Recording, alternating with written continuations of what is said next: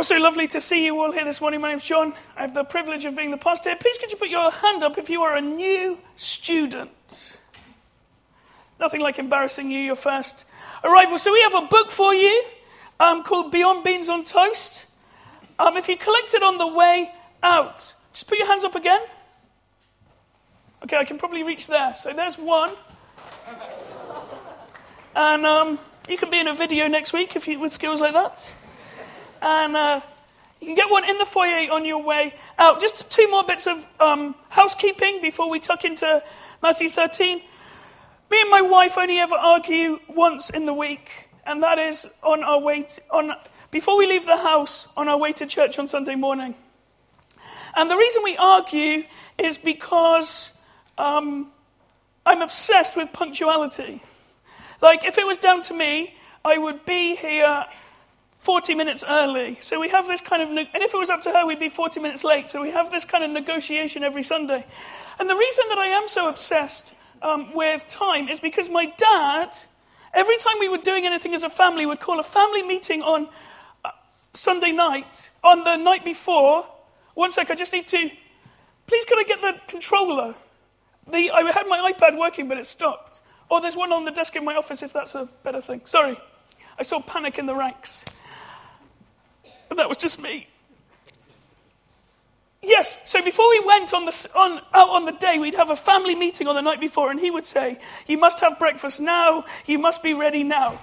And the reason was not because he's a control freak, but because he would want everybody to travel together and be together in what we were doing as a family. He wanted no one left behind. So that's kind of a really long way round of telling you tonight at 6:30 we have a vision evening. And that's like our family meeting, where we meet together to make sure that we're all ready and traveling together into all that God has for us. So please come tonight. We've got some really exciting things to launch. Me and Graham have written a book that you'll be able to look at and criticize ferociously. So please do come, 6:30 in the upstairs hall. Last thing, and then I'll do what I'm paid to do. This week has been our week of prayer, and it has been the most amazing week in the life of our church. We have seen some brilliant answers to prayer. For those that were praying for me, I slept like a dream last night. Although I went to bed in tears because the England rugby team let me down. John Jolly's from Wales. He's never been happier.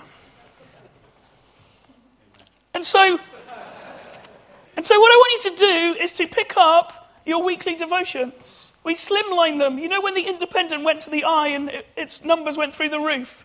We're hoping this will do the same. That the slimline weekly devotions will all be tucking into God's word together. But on the back, we're going to pick a country every week and pray for it. And we're going to go in reverse order.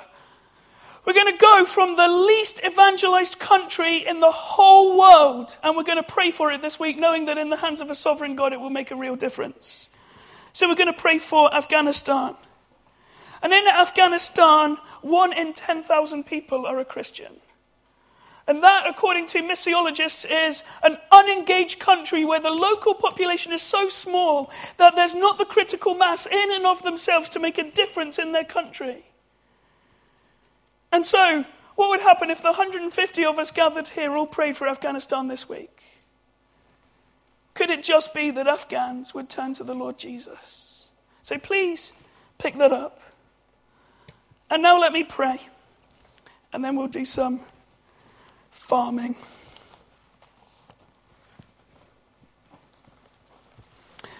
Father God, we need you. We love you. We're wholly dependent upon you. So Lord, in this time, may it not just be words hanging in the air, but may it be your words penetrating our hearts. So Lord, I pray for my friends in this room as I pray for myself. Lord, come and do your work to your glory alone, I pray. Amen. Just put it up here, Fraser. I'll do it on my, just put like the whole thing. Please could you turn back to Matthew 13.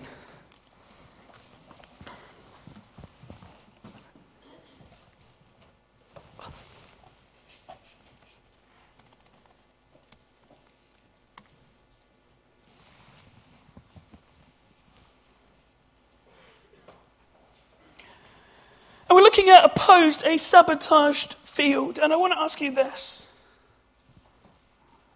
What was the last thing that made you cry? What was the last thing that caused you from your tear duct to shed a tear that rolled down your cheek? And because you hadn't had a tissue, you used your tongue to wipe it. I'm not talking about sentimental tears. I'm not talking about when Mustafa is trampled by the wildebeest as you watch The Lion King in the cinema. I'm not asking about X Factor last night where it got a little bit emotional as someone told them about their uncle that wasn't there anymore. I'm not even talking about the most tragic film, Lassie Come Home, when Lassie comes bounding through the gate. I'm not talking about that. I'm talking about when was the last time you cried and what was it? What was the thing that made you cry? When you saw something and you thought, that is not right. That is inherently wrong. Perhaps it was the Ebola crisis. As you saw families torn apart, as some were taken away to be quarantined, and some were left and they did not know whether they'd see each other again. Maybe it was, as you read reports, that the richest country in the world, Qatar, was employing migrant workers without any health and safety, and that they were dying and no one was caring. Perhaps it, as you saw these horrific pictures of ISIS rounding up 21 Christian brothers and sisters before beheading them on the beach in Libya. What was the last thing that made you cry? I'll tell you what makes me cry. Things to do with children. I can't cope with it. So 2 years ago when this was in the headlines, baby P, we remember Peter Connolly, 18 months old, subjected to 8 months of the cruelest abuse from his mother and her boyfriend and his brother. Or perhaps it was this in Peshawar, where the army school was infiltrated by Taliban soldiers and 132 children and 13 adults were killed. Did you cry at that? We get so immune to these things, don't we? We just see them all the time and become numb, but these are real people really being actually killed. And 132 of them were children. And I'm sure we all cried at this. What seems to have changed an utterly despairing situation to one that has mobilized so many people to say, I want to help these people who are fleeing a country for their lives. As the bodies of Aylan and Galip Kurdi washed up on Bodrum Beach. I wonder what was the last thing that made you cry. But let's be clear, it's not just the things we see in the news, is it? That lovely Christian couple that we grew up with have decided that they don't want to be together anymore because the husband had an affair and they're going to break up. And that breaks our heart. Because you remember when they got together and they were so happy and everyone said you were made for each other. But it didn't work out, or your young cousin who goes to the sick kids hospital for an appointment that they thought was routine but are called back and said it's not good news. Or what about your relatives who go Christmas shopping in Glasgow? And just as they're walking down a street they've walked down 100 times before, a bin lorry is out of control. And it doesn't work. Or perhaps it's the friend who's utterly crippled by depression that they cannot function properly. And as we think on these things, we think, we can but cry. What was the last thing that made you cry?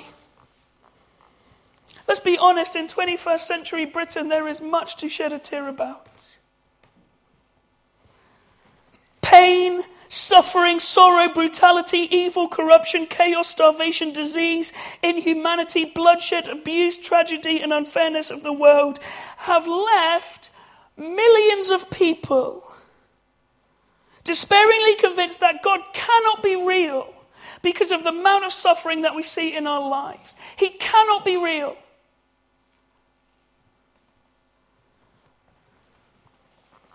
People like Elie Wiesel, a Romanian Jew who with his whole family was shipped to Auschwitz one night, and this is what he writes in his Nobel Literature Prize book Night. He says, never shall I forget that night, the first night in camp, which has turned my life into one long night. 7 times cursed and 7 times sealed. Never shall I forget that smoke. Never shall I forget the little faces of the children whose bodies I saw burned and turned into wreaths of smoke beneath a silent blue sky. Never shall I forget those flames which consumed my faith forever. Never shall I forget the nocturnal silence which deprived me of the desire to live. Never shall I forget those moments which murdered my God and my soul and turned my dreams to dust. Never shall I forget these things if I am condemned to live as long as God himself. Or the national treasure Stephen Fry in an interview with RTE, who's asked, if God really exists and you met him, what would you say? And Stephen Fry said, I would say to God, if he did exist, how dare you? How dare you create a world to which there is so much misery that is not our fault? It's not right. It's utterly evil. Why should I respect a capricious, mean-minded, stupid God who creates a world so full of injustice and pain? That's what I would say. Perhaps there's many here in exactly that place. I'd love to believe in God. But I look at the world out there and I say, that cannot be true. I think they've got a point. Life hurts. And it doesn't seem that anybody is there with the first aid kit. The world is out of control and no one is at the steering wheel, from what I see. Man hurting man and no one is blowing the whistle and saying, you're in detention. And so we're tempted to ask, as many have, has God gone AWOL? How can God explain this world that we live in? How does God account for the misery and evil and injustice? What does it all mean? Where is it all heading? And what is God doing about it? Epicurus, the Greek philosopher, said this. That's so small I can't read it. Is God willing to prevent evil but not able? Then he is not omnipotent.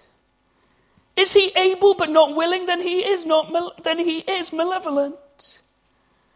If he is both able and willing, then whence cometh evil? If he neither able nor willing, then why call him God? Is God just out of the office? Does he even care? That's what we're all asking.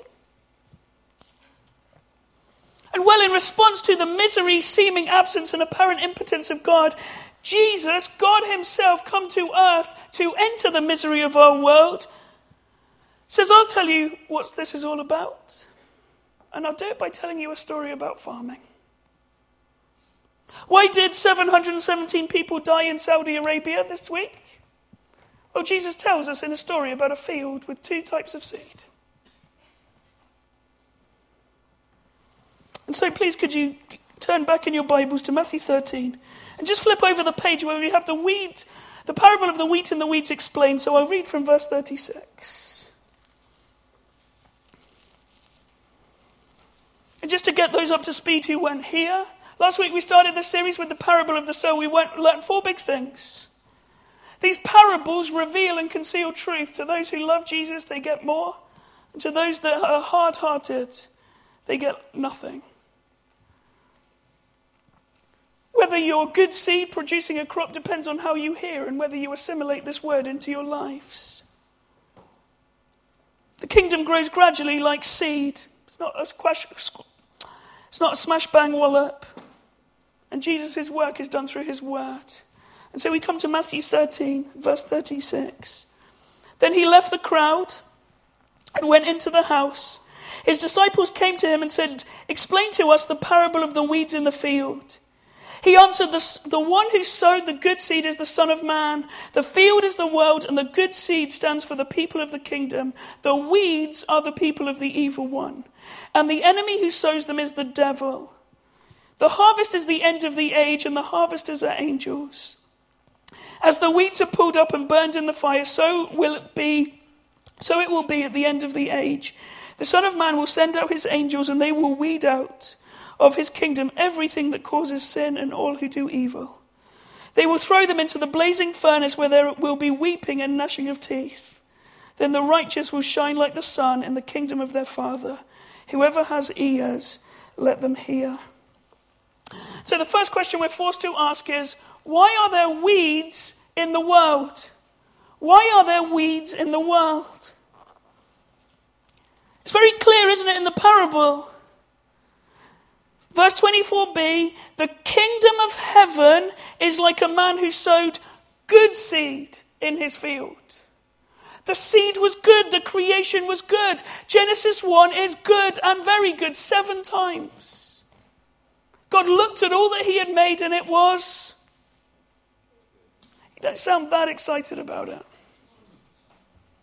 And they live in this perpetual bliss, in communion with God. Just imagine when it says they were walking in the cool of the day with the Lord.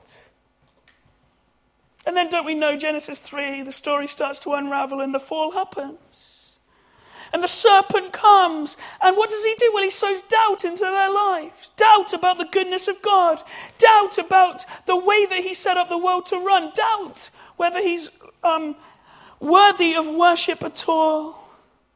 This perfect, weedless paradise is changed to a place of weeds. That's even in the curse, isn't it? Thorns and thistles grow up from the ground. And that's what Jesus is retelling here, that there was a good creation. But the serpent, the enemy, the devil comes, and what does he do? He sows weeds amongst the wheat. It's very clear from the very start, as it's very clear in this story, that there is a real enemy. A real enemy who loves chaos, who looks at all those things that we saw at the start and is utterly delighted with his work. As the weeds grow and chaos reigns and brutality is seen, he is delighted. And so we read that he is like a roaring lion walking around for someone to devour. Or he's like an enemy throwing flaming darts again and again at us that are only able to be repelled with a shield of faith. Or he's told as the father of lies who's always deceiving people. Or in John 10, we have these two put side to side. The thief, the evil one, the devil comes to steal and kill and destroy. They're his 3 specialities. It's what he wants in your life, to steal it, to kill you, and to destroy everything good in your life. And then in contrast, Jesus says, I've come that they may have life and have it to the full. The enemy comes and sows weeds, and he does it at night. He does it at night. They're very vigilant farmers. Don Carson says, in this parable, sleeping does not imply the servants were neglectful, but that the enemy is stealthy, malicious, and will not stop at anything to see good things ruined. I think he's doing his work quite well in the West. Only 17% of Scottish people this day think that there's a real devil who's really running amok. He stands there as like an invisible puppet master, ruining lives, and no one's even giving him the credit, which I'm sure annoys him, but it's brilliant for his work. As it says in The Usual Suspects, Kevin Spacey speaking as Verbal Key, the greatest trick the devil ever played was convincing people that he didn't exist. No one even knows what he's up to. But doesn't that explain what you see as you look out? That the world is a mess and getting messier seemingly. That if we really did believe in evolution, in that kind of Darwinian evolution, that we're getting better as we choose selective traits that are really useful in life, you'd think that we'd be a lot further on than we are. I'm not really getting better. I don't see the world getting much better. In fact, I see it quite the opposite, getting worse. It doesn't seem that that kind of evolutionary ethic thing seems to really weigh out when I look at children being murdered in a school as they try to learn to get out of the place that they're in.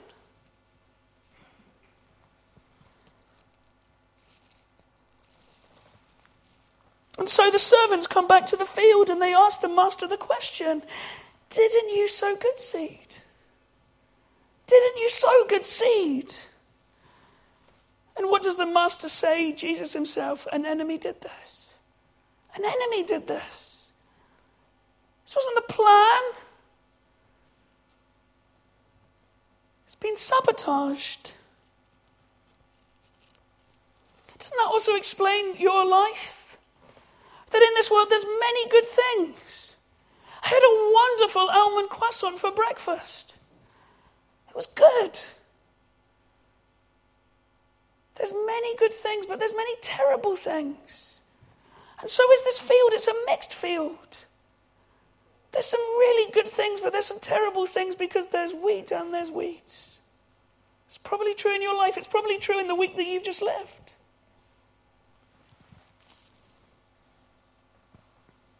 Doesn't it make sense of the world? Why are there weeds in the world? Because an enemy did this. There's a real enemy who hates us. He hates God, he hates good, he loves darkness, he plots your destruction, and he futilely thinks that he can evoke regime change.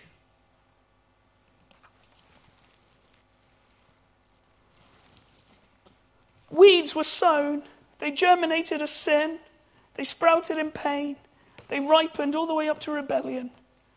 And ever since Genesis 3 that we looked at, it's not gone well. It's not gone well. So my second question, and it is my last question. What can be done about the weeds in the world? What can be done? God, when you do something, why don't you intervene? If you really do know everything, why can't you work out which ships in the Mediterranean are seaworthy and which ones aren't? Are you neglecting us? What can be done about the weeds? And this is Jesus' perplexing answer. Because he says, nothing now. Nothing now. Verse 28b. The servants asked, do you want us to go and pull them up? Do you want us to go and pull them up? Seems like a logical thing. That's what Ian Wilson does in his garden at the weekend. Verse 29. No, he answered, because while you are pulling up the weeds, you may uproot the wheat with them. That seems ridiculous, doesn't it? I mean, we are really advanced these days. We have pinpoint laser missile technology. We don't even have to go to war anymore. Someone can sit somewhere down south in an office with a joystick, fly it over, drop some missiles, and can hit just a small building. And so if we can do that, surely God could go, well, weed, right? Or we do keyhole surgery, where we do amazing operations by making the tiniest cuts in people's leg. Surely we could do some kind of surgical strike when it comes to the weeds.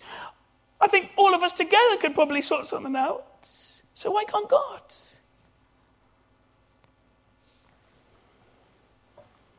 God says it can't be done, verse 30a. Can't be done.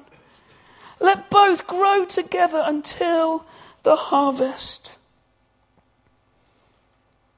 It'll be easy at harvest to differentiate between that which is wheat and that which is weeds, but right now you can't. It helps us to know that the weed in question was one called darnel. And they look identical. They grow identically. They grow at the same pace. They're the same color. They have the same ears. You cannot differentiate. But when it comes to harvest, darnel, the ears turn purple and they're poisonous. And the wheat just looks like good old wheat. You can't tell the difference until they've ripened. And once they've ripened, it's clear as day. Their identity is finally revealed at the end, not before. And so God says this is profound wisdom that we wait. And we're not rash and we're not harsh. There's somebody at the door. Because we're not harsh and we're not rash because we need to wait because it's only a harvest we'll see. So babies at Brunsfield are like the fashion accessory of the year. Like everyone's getting them. And many people will have gone and got their baby injected. Now, if you ask young Chloe, do you want this injection? She'll say, no, Mummy, I don't. It hurts. But why does Alex and Graham make Chloe have an injection? Because they know it's for their best. That they're wiser than Chloe because Chloe's only 6 months. Give it another 3 months, she'll maybe be on a par with Graham.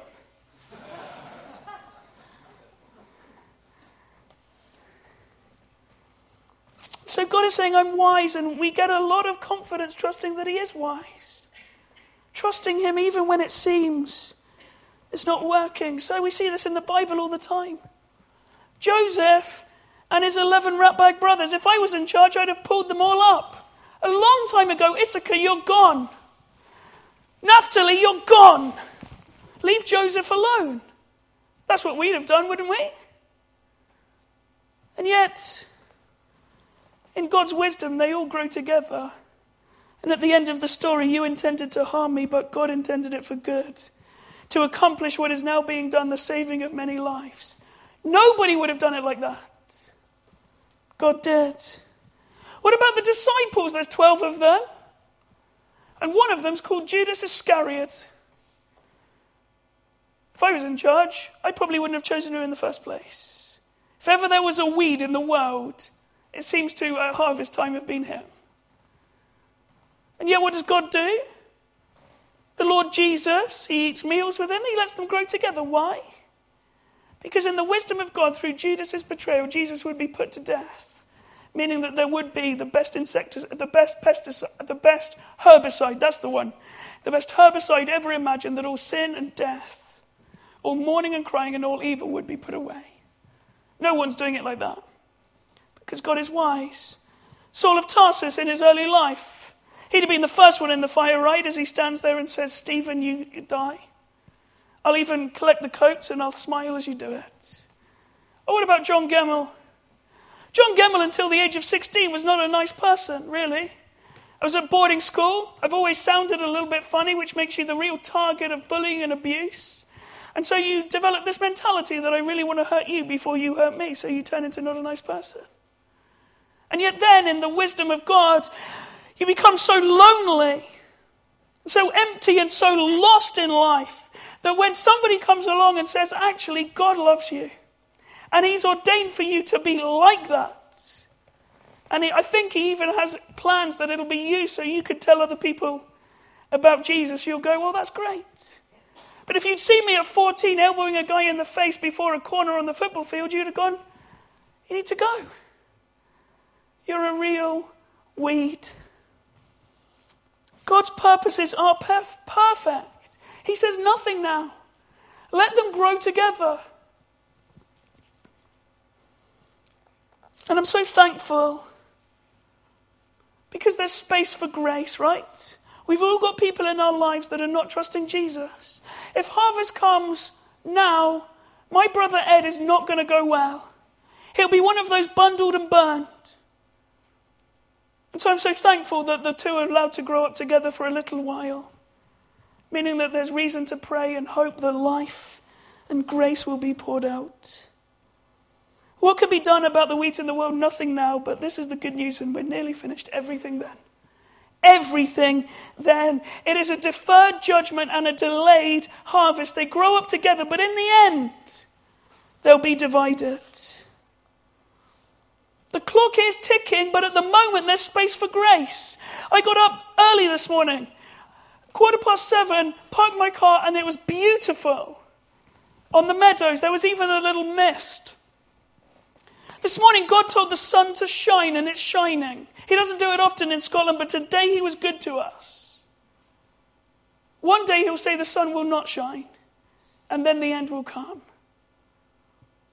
The clock is ticking. One day, harvest time will be here. Everything will have been ripened.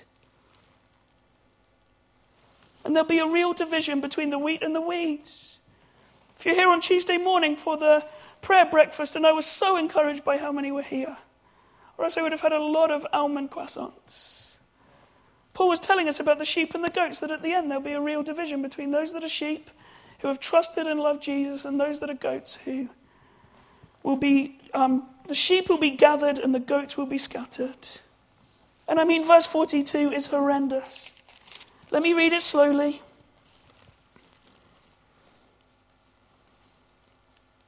The Son of Man will send out his angels, and they will weed out of his kingdom everything that causes sin and all who do evil.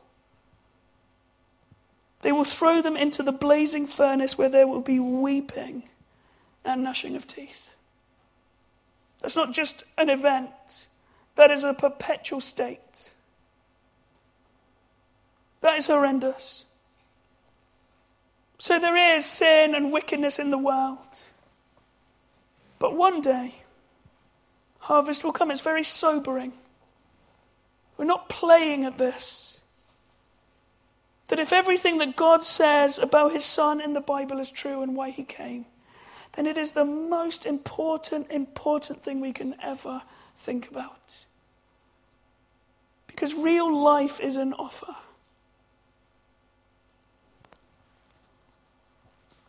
I was so grateful to Pete, who was praying on Monday night. He prayed brilliantly this morning, but he prayed on Monday night as well. As I was just starting to wrestle with this. And we were praying for the world, and in fact, the 15 worst war zones in the world. It's been a very jolly week. And Pete came out with this brilliant line. And it stuck with me and resonated with me all week and has been so helpful. As we look out on our world, we cry, God, how much more are you crying as you look at your world? And then he quoted 2 Peter 3 verse 9, the Lord is not slow in keeping his promises, as some understand slowness. Instead, he is patient with you. Why is he patient?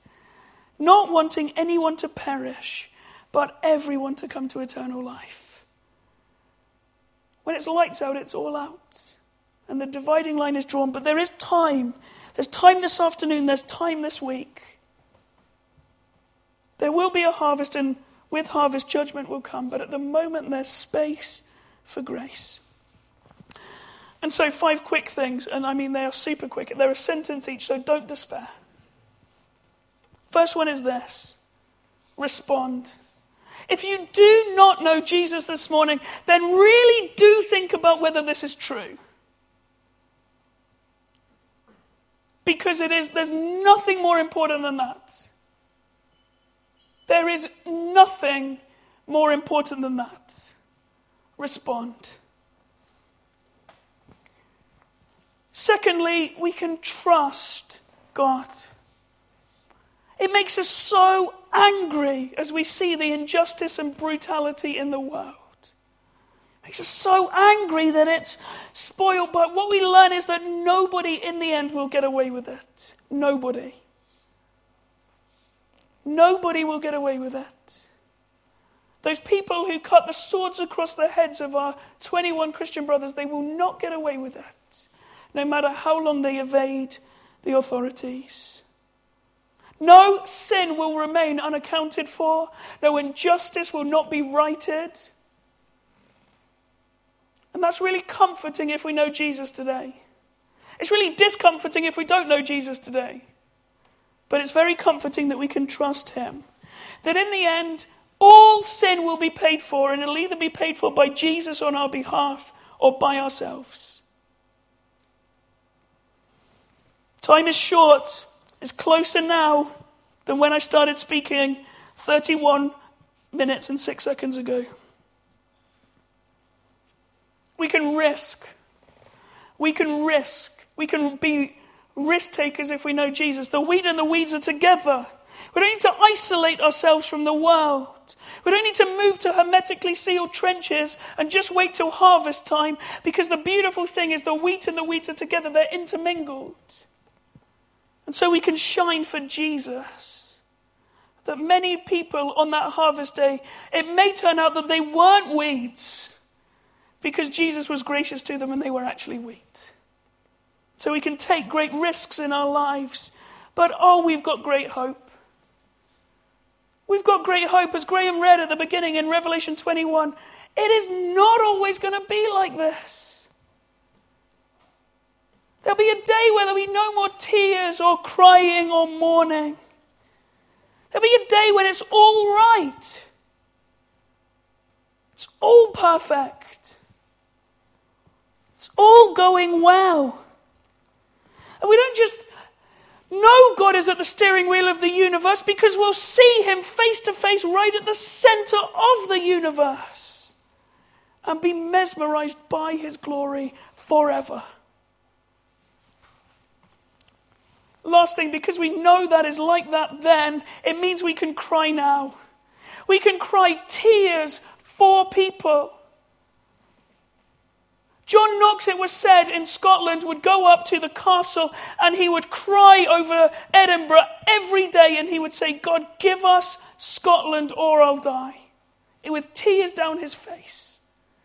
The beautiful thing is that tears are temporary. Your ability to cry is for this life only. Because in the end, there'll be no more tears or pain or mourning or crying. Jesus cried. None of those were wasted. He cried over a city, and those tears were not meaningless. Because as he cries, he says, I want to gather them as hen gathers a chick. I want to gather you as hen gathers a chick. And then he dies on a cross, so that with such gentleness that he comes to us in the gospel, he gathers us to himself. Respond to Jesus, trust God's wisdom, risk your whole life to make much of him, hope because it won't always be this way, and cry. Let's not be stiff upper-lipped Scots and are just toughing it out. So I want to finish with my favourite quote of all time, and it's from Lord of the Rings. And it's from The Two Towers, the middle book, and it's absolutely the bleakest moment in the unfolding trilogy. And Frodo says to Sam, I can't do this, Sam, I can't go on. And Sam replies, I know it's all wrong. By rights, we shouldn't even be here, but we are. It's like all the great stories, Mr. Frodo. The ones that really mattered, full of darkness and danger they were. And sometimes you didn't want to know the end, because how could it be happy? How could the world go back to the way it was when so much bad had happened? But in the end, it's only a passing thing, this shadow. Even darkness must pass. A new day will come. And when the sun shines, it will shine out all the clearer and brighter. Let's pray.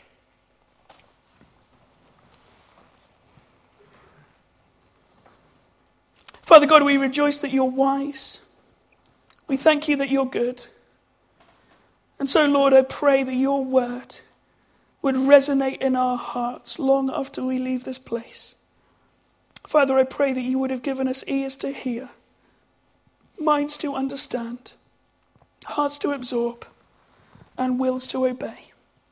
So bless us in Jesus' name. Amen.